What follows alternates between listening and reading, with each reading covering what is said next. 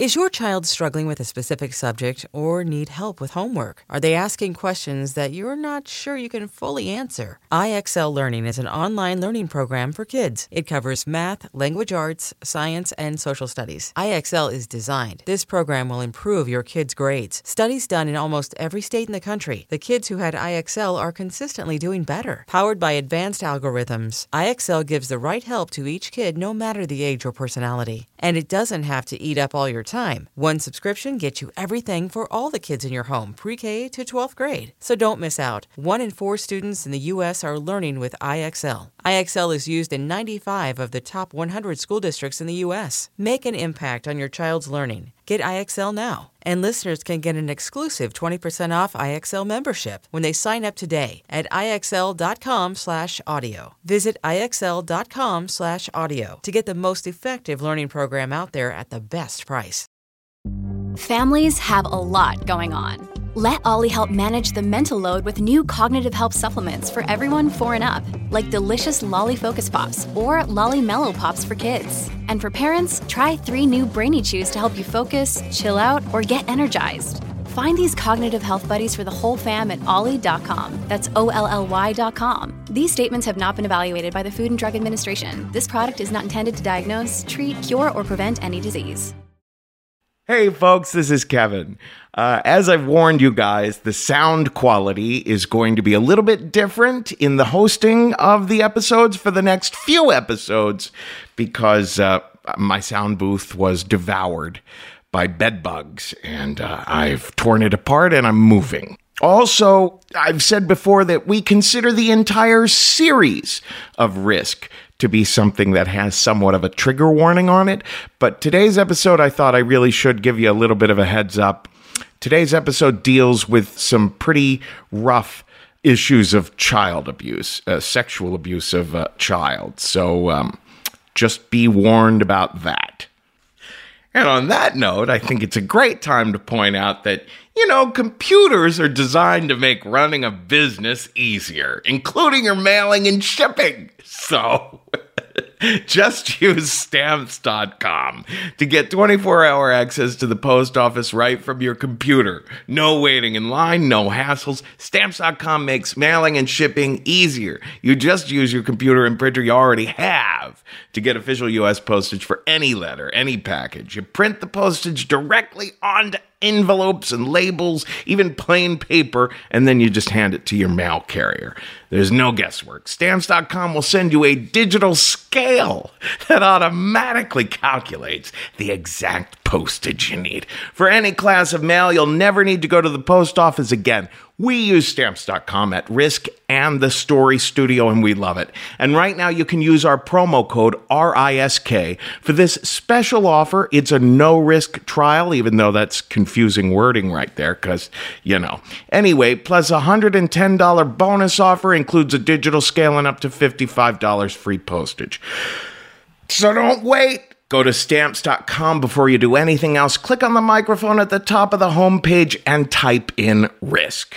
That's Stamps.com. Enter Risk. Now here's the show.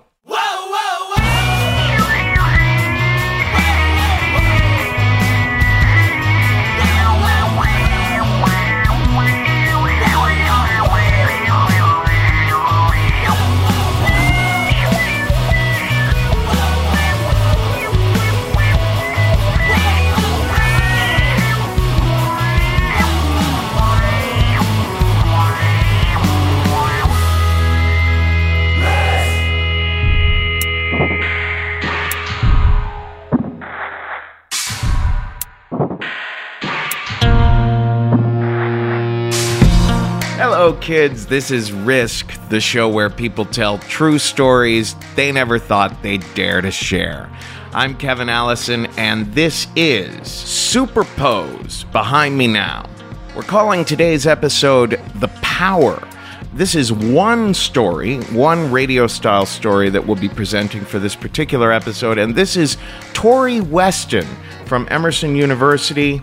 Tori first shared this story with us when we did Risk Live in Boston last, but we lost that recording, and I thought it would be a great idea to have her redo it in the radio style where she could go into even more detail. It's really something. I am so grateful that Tori shared such a difficult experience with us so completely. And I think you will be too. So without further ado, let's get to it. This is Tori Weston with a story we call The Power.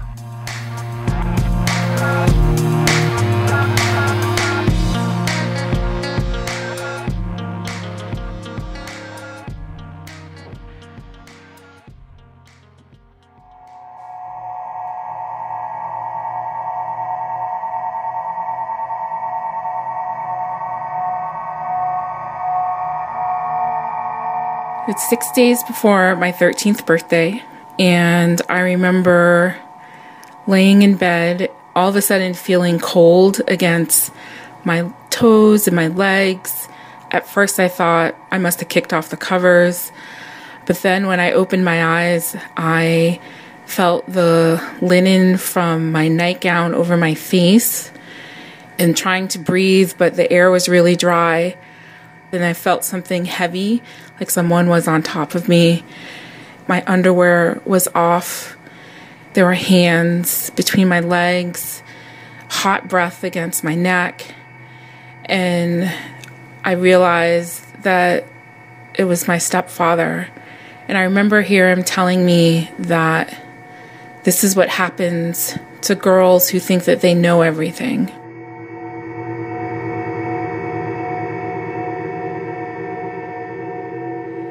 I don't remember how long it lasted. I just know that during the time it was happening, I kept on thinking about the dinner we had just had. We had talked about my birthday party. We were talking about what kind of cake I wanted, and I was trying to think about that instead of thinking about what was happening. And that was the last night of me being molested by my stepfather.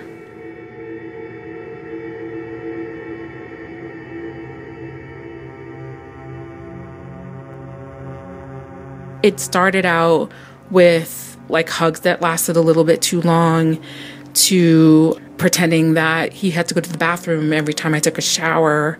And I started noticing these repetitive things and kind of casually bringing it up to my mom, like, well, don't you think that's weird? And she's like, well, everyone has a busy schedule. You guys are getting older, so make sure you cover yourself up when you take a shower. And I didn't really think much of it until coming home from field hockey practice, and I had a huge knot in my calf from like getting hit with the stick, and I was icing it, and he had offered to like take a look, and I just remember his hand going way past where I had a huge bruise. And so those kind of incidences kept on building up to doing something more.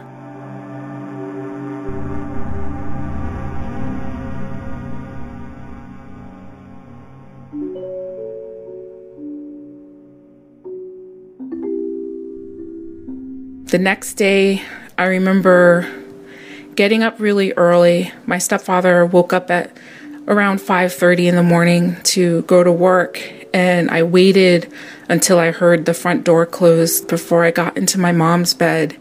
I don't think my mom thought about anything of me crawling into bed with her, but I remember getting a little scared because my stepfather had walked back into the room.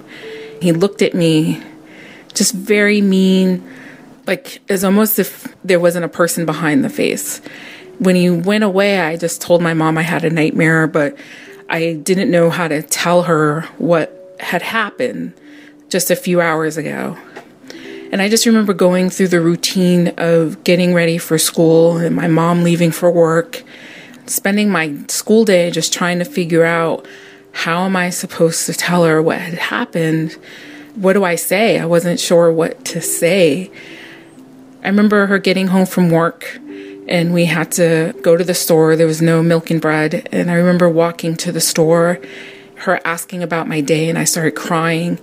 And I didn't know how to tell her that this horrible thing had just happened. And I knew that she was looking at me, not knowing what to say, but knowing there must be something wrong. And I remember grabbing what we needed to get. And right when she pulled the food stamps out of her purse, I said that Danny was molesting me. The cashier heard what I said. Wasn't sure if my mom heard what I said, but I just remember my mother putting things in the bag and trying to get us out of the store. And our walk home was quiet. I was still crying, trying to tell her what had happened. But she was walking very quickly, like with purpose, trying to get back to our house. My mom opened the door, and I remember looking at my stepfather. My stepfather and I, at me, 13 years old, were the same height. I kind of sprouted up the past 2 years, so we were at the same height. And he had a very medium build frame. When my stepfather would get upset, he would clench his fist, and you could see the veins in his arm. He had a vein that would go up his neck that would pop out. And I was very nervous about what would happen next. But I remember my mom sending me and my siblings upstairs, telling us to wait up there until she told us to come down. And her and my stepfather got into an argument, yelling back and forth.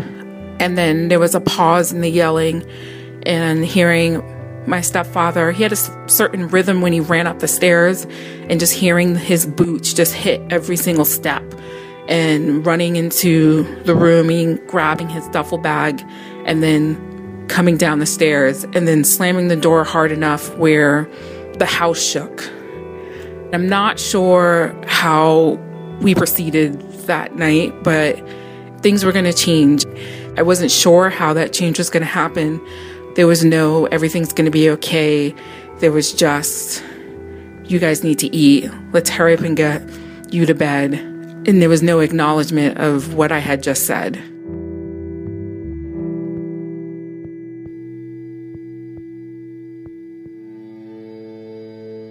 After my stepfather had left, he had checked himself into a mental hospital.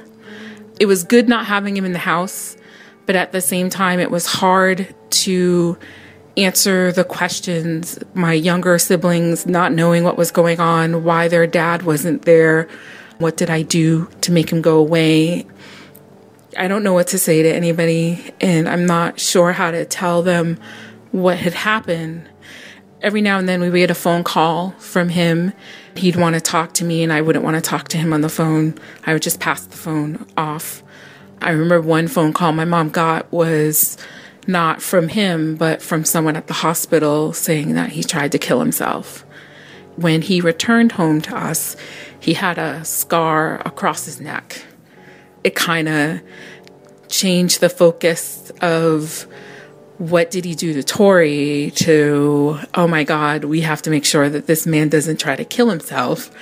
I wasn't sure how to process that. I wasn't sure what to make of it, but I knew that everything we did was to make sure that he was comfortable, which I kind of thought was weird because nobody seemed to be checking in on me to see if I was comfortable or if I was okay. But also what made everything a little bit more awkward was coming home from school one day and my mom sitting at the kitchen table when she's supposed to be at work. And there was a social worker at the kitchen table. And I was told that there was a report made of me being abused and they couldn't disclose who reported it. I was asked a whole bunch of questions. I think the weirdest thing was that the social worker insisted that we drive to the emergency room for me to get checked out. I think it was like a month or so after everything had happened. So I really didn't want to go. My mother was kind of resistant, but he said that they have the right to take me away for 72 hours and not tell her where they take me. So my mother kind of complied. And they made me dress in a hospital gown, had to put my feet in the stirrups. I overheard the nurses while I was waiting for the doctor, and one of the nurses had asked, "Oh, what is she here for?" And one of the nurses like, oh, something about her dad molesting her or getting raped or something. But, she lives in that part of the city where who knows, it's probably some boyfriend or whatever.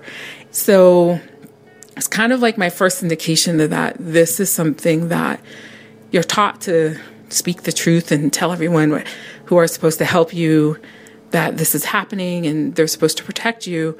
I kind of started getting the feeling that the quieter I kept, the less I said, the better I was.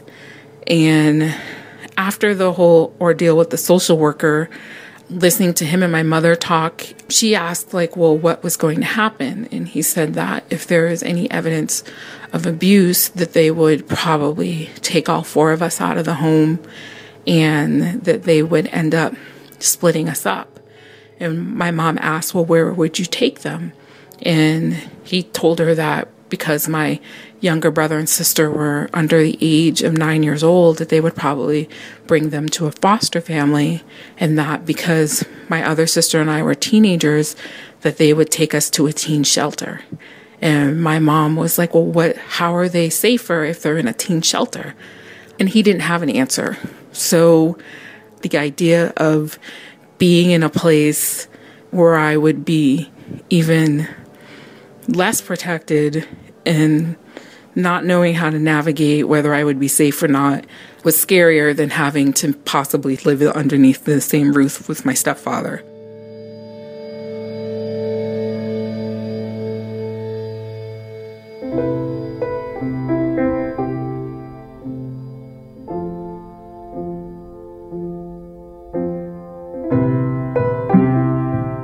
Going to school the next day and kind of trying to figure out how to get myself out of this situation that I was in. At my school, there were a few girls who, some of them lived in group homes and some of them actually lived with designated adults that took in short-term foster kids. And then there were some that lived in an actual group home that was run by the state. And I remember one of the girls saying how she didn't really like her mom and her mom had too many rules. And so she knew that if she told a social worker or somebody at school that her mom's boyfriend was messing around with her, then she would be able to get away from her mother. I kind of confessed to this one girl in my class, and she basically said, you have to lie. You don't want to come to the group home. You got to watch your back, not just from the other girls that might steal your stuff or try to beat you up, but from the staff. You never know what staff member is trying to get something from you or may try to do something to you. You're going to have to lie. Having all that information told to me from a girl who a month later moved to another group home and never saw her again was kind of hard to take, because it's like you're told to tell the truth and you're told these are the people that help you. So the social worker, before he left, handed me a card to report anything that I might not feel comfortable reporting in front of my mother.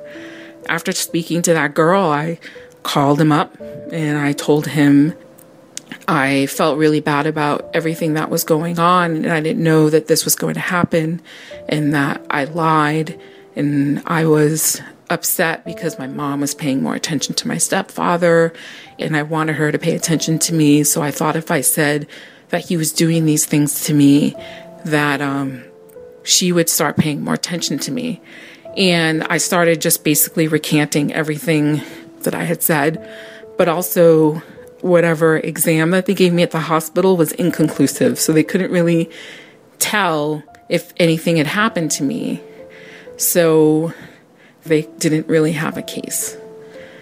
I remember the pastor of the church kind of having a family consultation and special prayer, and my mom thinking that the only counseling that I would need would be the pastor, and I should tell him if there was anything wrong. And I was 13 years old, and who's going to want to talk to their pastor about something that they can barely understand themselves? The more everything got out and the more I kind of wasn't denying that it didn't happen, it made it so like there were some people, like some of my uncles, that kind of wanted to believe me, but then there were other people that were skeptical because I had just told a social worker that I had lied about it. So I felt like in this weird moral situation, and I wasn't about to stand in front of a pastor and try to explain.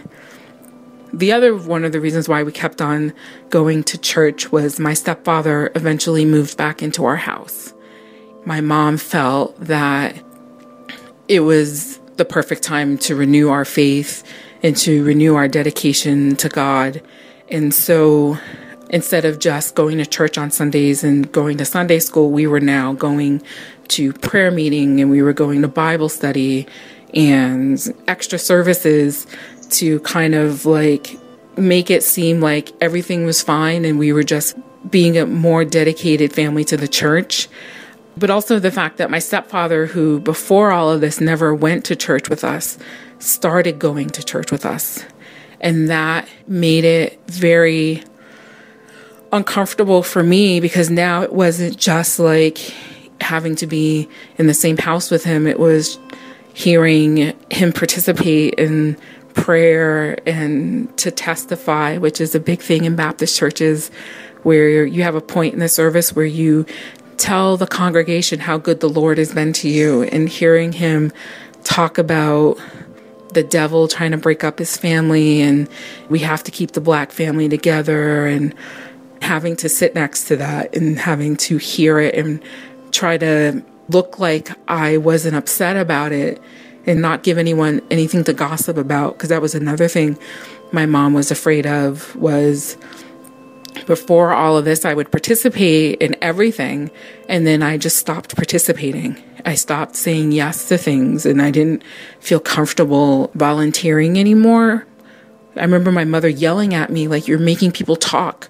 Why don't you want to do these things? You have to start doing these things again, because people are going to start saying stuff about us.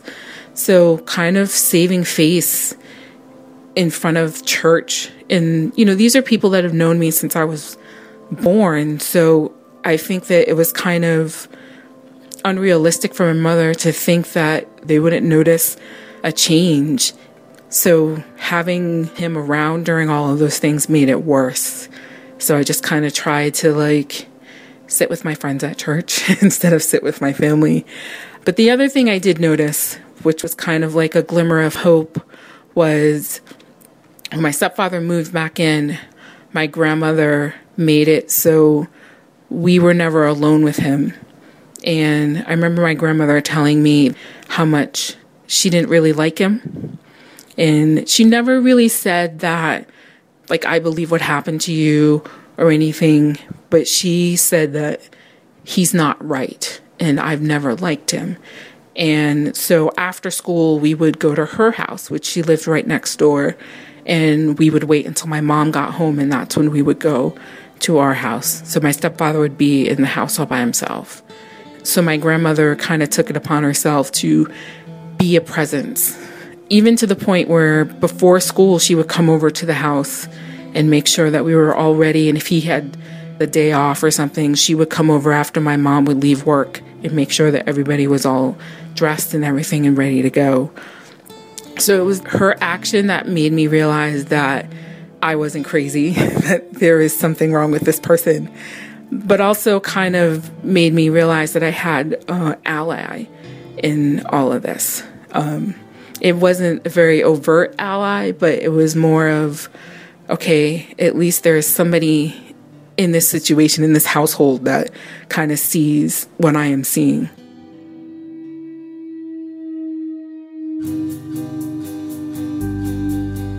So besides amping up our religious activities, my mother made it a point that we eat dinner together, you know, more than just on Sundays.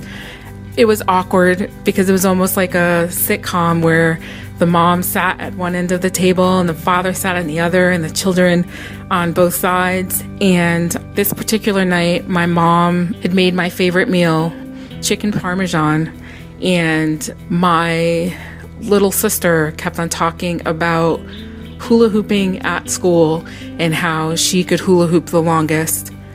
I was trying to just make it through the dinner.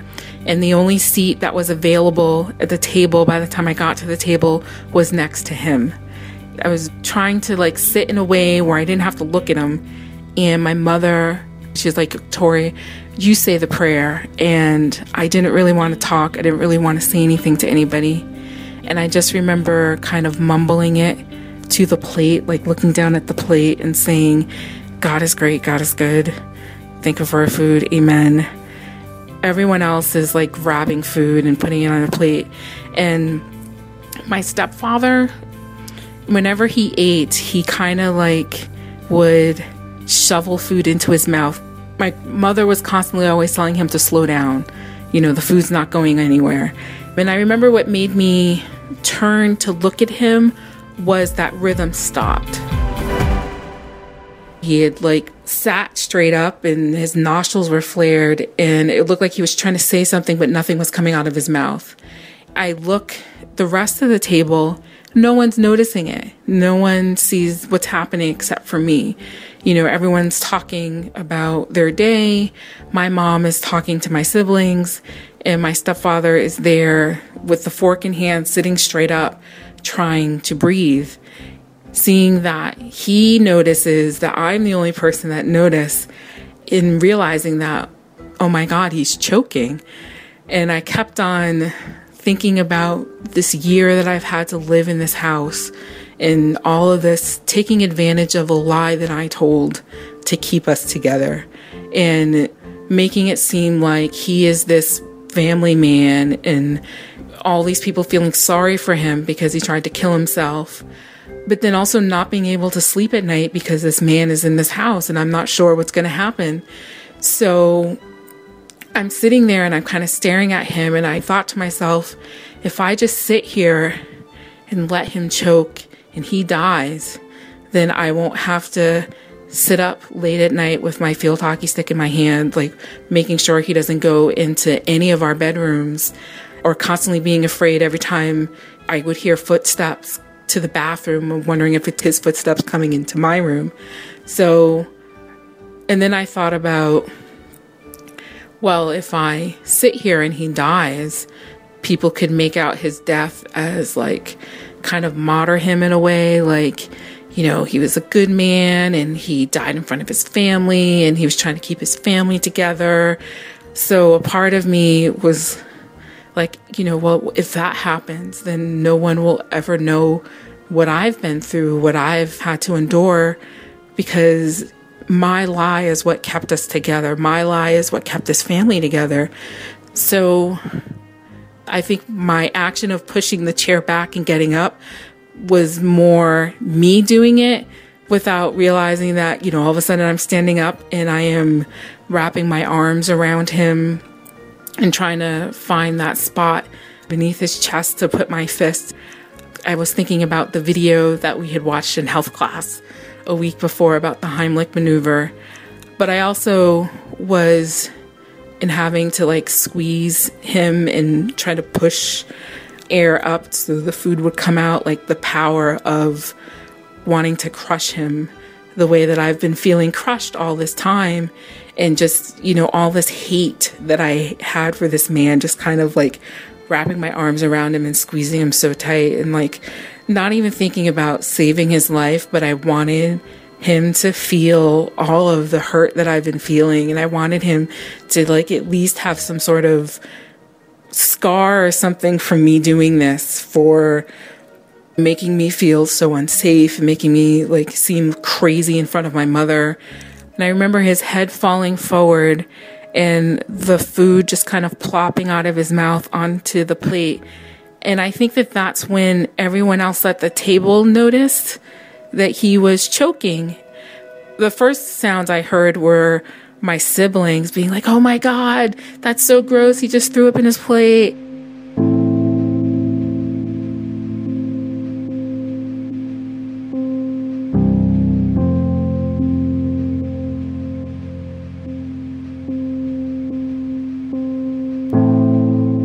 Seeing my mom, like, you know, get out of her chair and like run over to him and like pull her arms around him, and he's like coughing everything up, and just kind of the way that she went towards him and held him and everything, I like realized that the line between us was kind of drawn in some way, that our relationship is different. You know, she chose her husband, and there was no asking me if I was okay or how did I know what to do or anything like that. It was asking him, are you okay? Do we have to call an ambulance?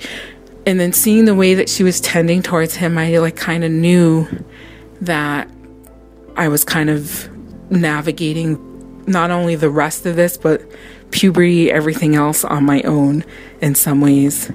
But then I also, in seeing like even in her arms, just how limp he was and just kind of gasping for air. And he looked up at me, and it was like, for those few moments, I was God. That I had the power to give life. I had the power to take life. I had the power to love, and I had the power to hate. But I also knew that for the first time in that year that this man was never going to fuck with me again.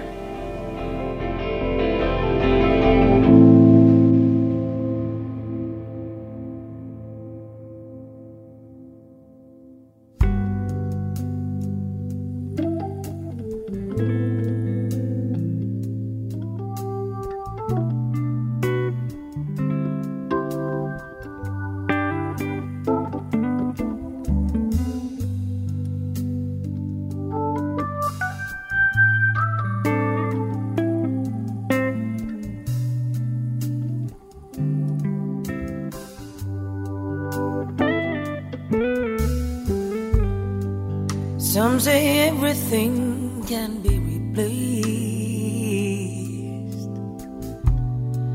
yet every distance is not near. So I remember every face of every man who put me here. I see my light come shining from the west on to the east. Any day now, any day now, I shall be released.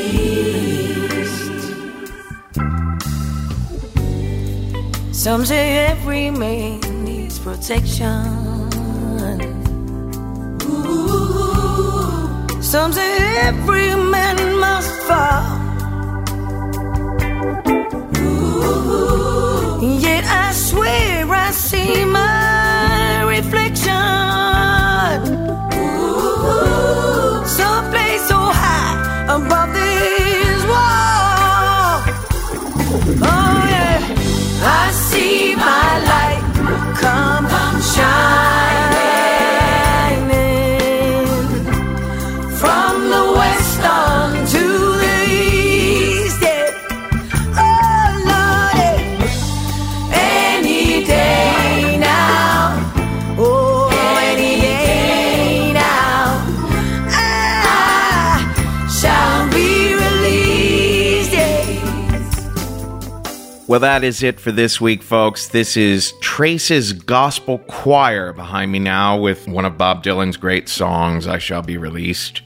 If you are in Austin, Texas on Friday, August 29th, come on out and see us. Risk is in Austin. You can always learn about tickets at risk-show.com/tour. And San Francisco, in September, we're coming to your town. We are teaming up with the great storytelling show Bawdy Storytelling, hosted by Dixie De La Tour out there. We are taking submissions, story pitches right now. If you live in San Francisco and you have a crazy, filthy, kinky, shocking, super weird sex sort of story, pitch it to me at kevin@risk-show.com. Or if you want a little help, some guidance on how to pitch us, go to the submissions page at risk-show.com/submissions. course, we have shows coming up in Pittsburgh, in Los Angeles, in Atlanta, and Minneapolis. Folks, if you live in any of those cities, pitch us your stories at risk-show.com/submissions. Portland, too. I forgot Portland. So, Pittsburgh, Portland, Minneapolis, Atlanta, Los Angeles. Guys, send us your pitches at risk-show.com/submissions. And heck, you can always write to me directly if you have any questions. I'm at kevin@risk-show.com. All right, kids, that's about all of the weird, echoey, non-sound boothy recording I'm in the mood for. So, folks, today's the day. Take a risk. Standing next to me in this lonely crowd is a man who swears he's not to blame. And all day long I hear him shout so loud, crying out that he was afraid. I see my light come shining from the west onto the east. Any day now, any day now, I shall be released. Yeah. Oh, yeah. I see my light come shining from the west onto the east. Yeah. Any day now, any day now, any day now, I shall be released. I shall be released. Any day now, any day now, any day now, shall be released.